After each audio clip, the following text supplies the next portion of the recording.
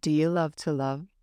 Do you respond with, I'm fine, when you really aren't, but you just don't want to rock the boat? Are you struggling to verbally express your needs, but are always eager to please? Yeah, this podcast is for you. I'm Carmen Bertlin, and I'm a neurosemantics coach, yoga and meditation teacher, and I love to love. Ever since I wallpapered my room from top to bottom in Take That posters and wrote Mark Owen's name all over my jeans, I've been a romantic. This is my big leap from serial monogamous to feeling fulfilled as a single person. And so can you. It starts from shifting focus from them to you. Consider this a guide to becoming your single best self, so that when you meet someone, they're not a life raft. They're an added bonus. Welcome to the Single Best. I'm excited to be in your ear.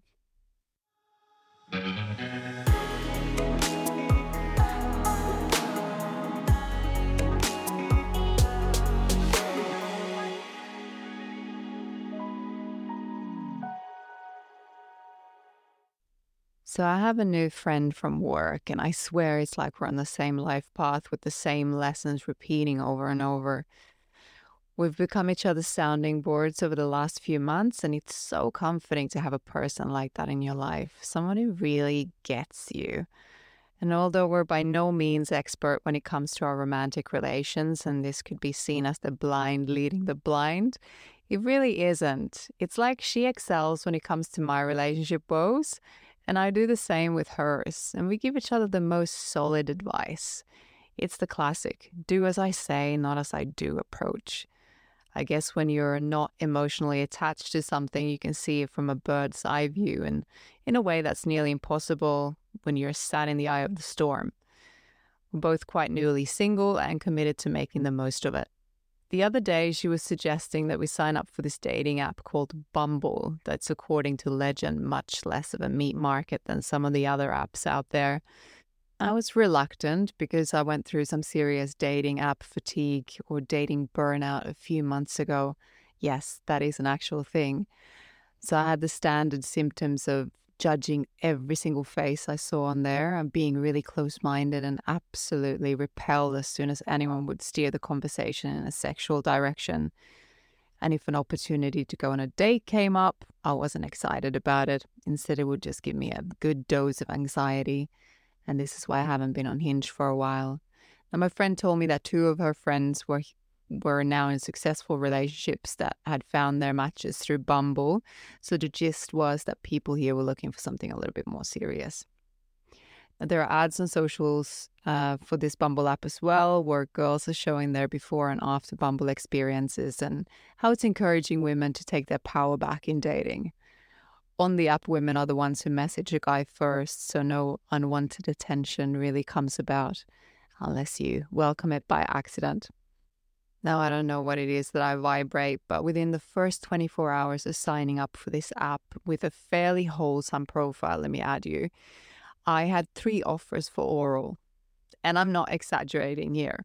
And they came about from perfectly normal conversations. I deliberately stayed on the straight and narrow, not offering any innuendos or other low-hanging fruit. The fuck is wrong with people? I will share these interactions at the end of this episode so that we can at least make light of it. But for a good hour or so, I was actually fuming. So much so that I edited my profile and wrote, someone who makes the effort to date, not just the hookup. So I had to go there and sound all bossy because of men like those 3 cunning linguists spoiling it for everyone else. Well, if nothing else, this is a damn good exercise in boundary setting, and I'm all for that. So let's keep going, paddling through the cesspool that is modern dating. Welcome to episode 7, titled Daddy Vibes. So what are daddy vibes, and why might it be so in focus at the moment? Well, it's got nothing to do with age or fatherhood. Someone with daddy energy can be young and childless. It's about emotional reciprocity, someone who's in a healthy masculine energy. So imagine you being pursued. He's initiated a date, suggested where you meet and what time. Maybe he even picks you up, and when you enter the place, he holds the door open for you, pulls out your chair as you sit down. He orders the drinks and makes sure that you're comfortable. You can fully relax and be receptive and enjoy your time together. His vibe is attentive, it's protective, it's caring. And before I continue, I'm going to shoot in that I'm the type of woman who loves equality, and I will always offer to pay half the bill or alternate the rounds of drinks. And therefore, I've had to consciously learn to receive, to not resist when someone says, I got this, don't worry. So if someone wants to treat me for dinner now, I'll let them and appreciate it with a thank you. Whatever stories that are spinning around my head at the time are remnants of some old programs I've had running about how I need to prove my worth and be independent as a woman. I'm fully aware of them, but I won't let them get in the way anymore.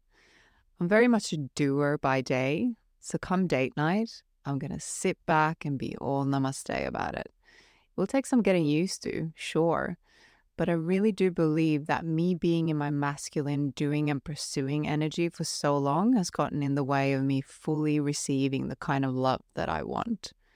So a man will chase me at the start. Oh, he will chase, but then his enthusiasm seems to fizzle out and I'm left feeling that I'm keeping the ship afloat. He stops initiating and I'm the one who suggests getting together, meeting up, and I'm always the first to reach out. And it feels like a chase and it feels really tiring for me and quite boring, to be frank. So in the sense of romantic connections, it's not the right energy for me to be in. Masculine energy is an energy of giving and doing, whereas the opposing feminine energy is one of receiving and being. Now, feminism is a wonderful movement, and a lot of us women today are powerhouses who get shit done and dusted all day, every day. So sometimes it feels really nice to just lean back and let someone else come in for once and do things so we can put up our achy feet for a bit. Now, I will thread carefully explaining this as the topic of masculine and feminine energies has been met with a bit of backlash due to gender stereotypes and, of course, the old-fashioned sexism and outdated beliefs. So let me pre-phrase by saying that a male can be in his feminine energy as well, while a female can be in her masculine energy. And this may work well for that specific couple. So it will depend on the dynamic, but there needs to be a balance between the two. It's like a seesaw. But it's not about submission or dominance. And a man in his healthy masculine energy will be able to fully hold space for a strong and driven woman, a boss babe, without feeling threatened by her.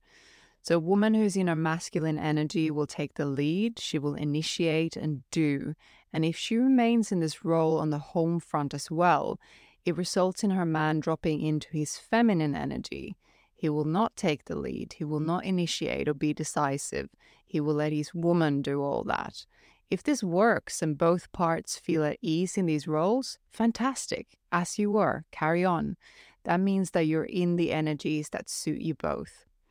But when a woman who's in her masculine energy all day long at work comes home and keeps being in her doing energy, feeling increasingly frustrated because her man isn't doing all the things she wants him to do, it's a sign that she's in the wrong energy.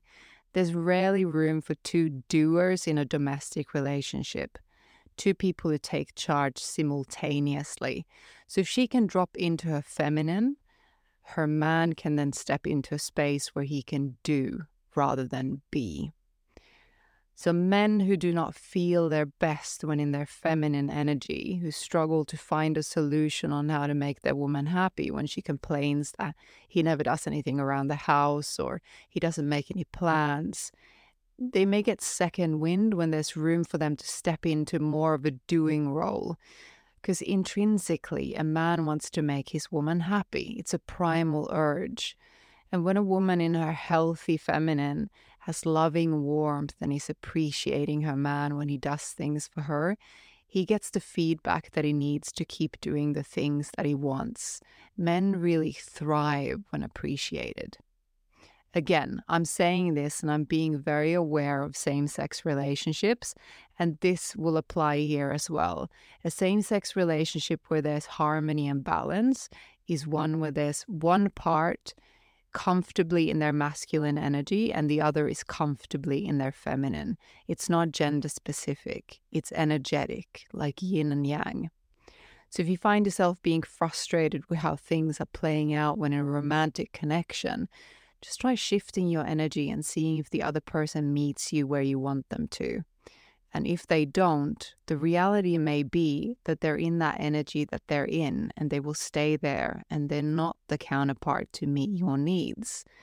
But it's worth a try if you want to shift a frustrating relationship dynamic.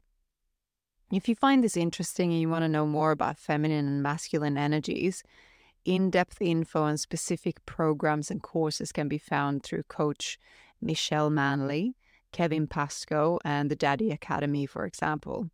I'll add some links in the show notes. The reason I think that women are so drawn to these so-called daddy energy now is that we're frankly a little fed up with these half-assed efforts that come with modern dating. Men who don't initiate, they don't take the lead, they're wishy washy and don't commit. Personally, I want someone who's sure, someone who sees me, wants to get to know me, makes the effort to plan dates, knows where we're going and makes me feel safe, makes me feel seen, heard, understood. He's protective and he feels like a warm bear hug. He'll ask me if I'm cold and offer me his hoodie. And I can finally take my boss pants off and let him make me happy.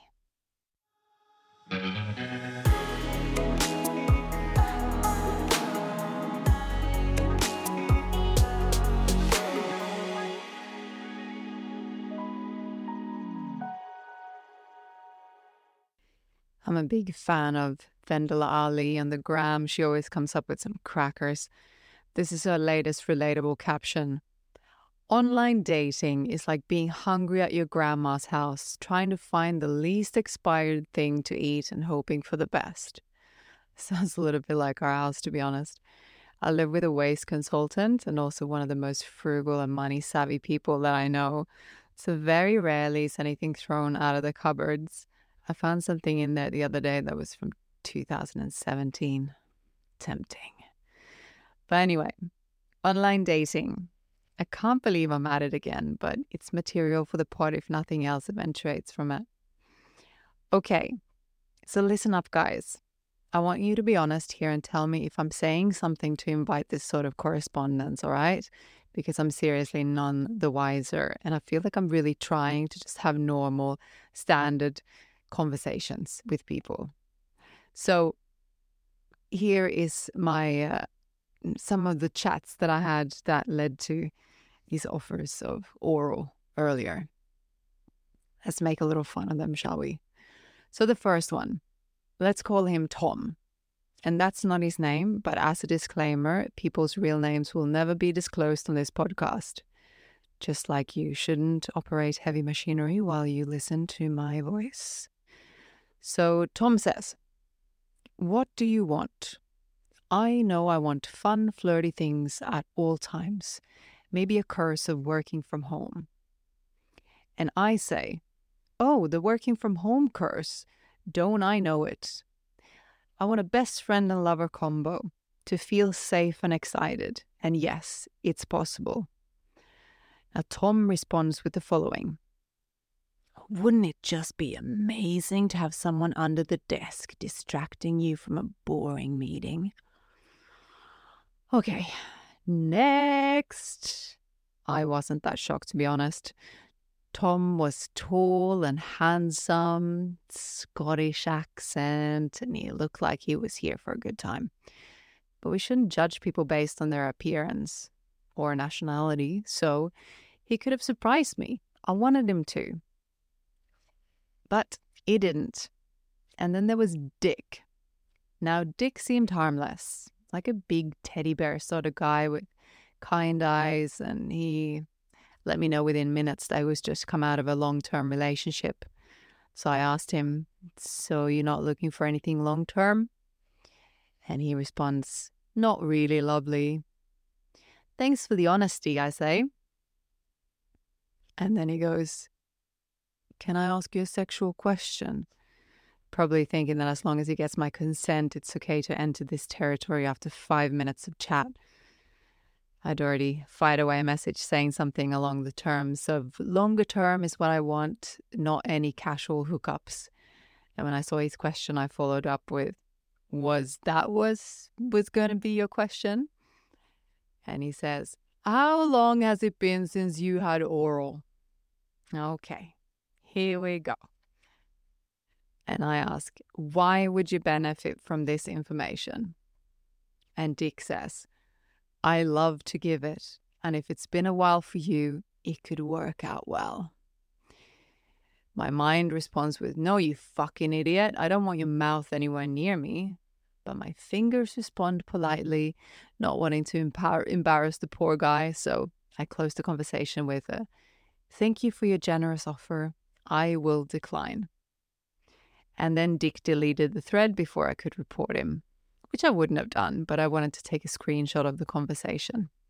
But it was too late. I have to rely on my precious memories to reenact this conversation. Okay, moving on. The third one. Let's call this one Harry. Now with Harry, I saw it coming. He was a poser.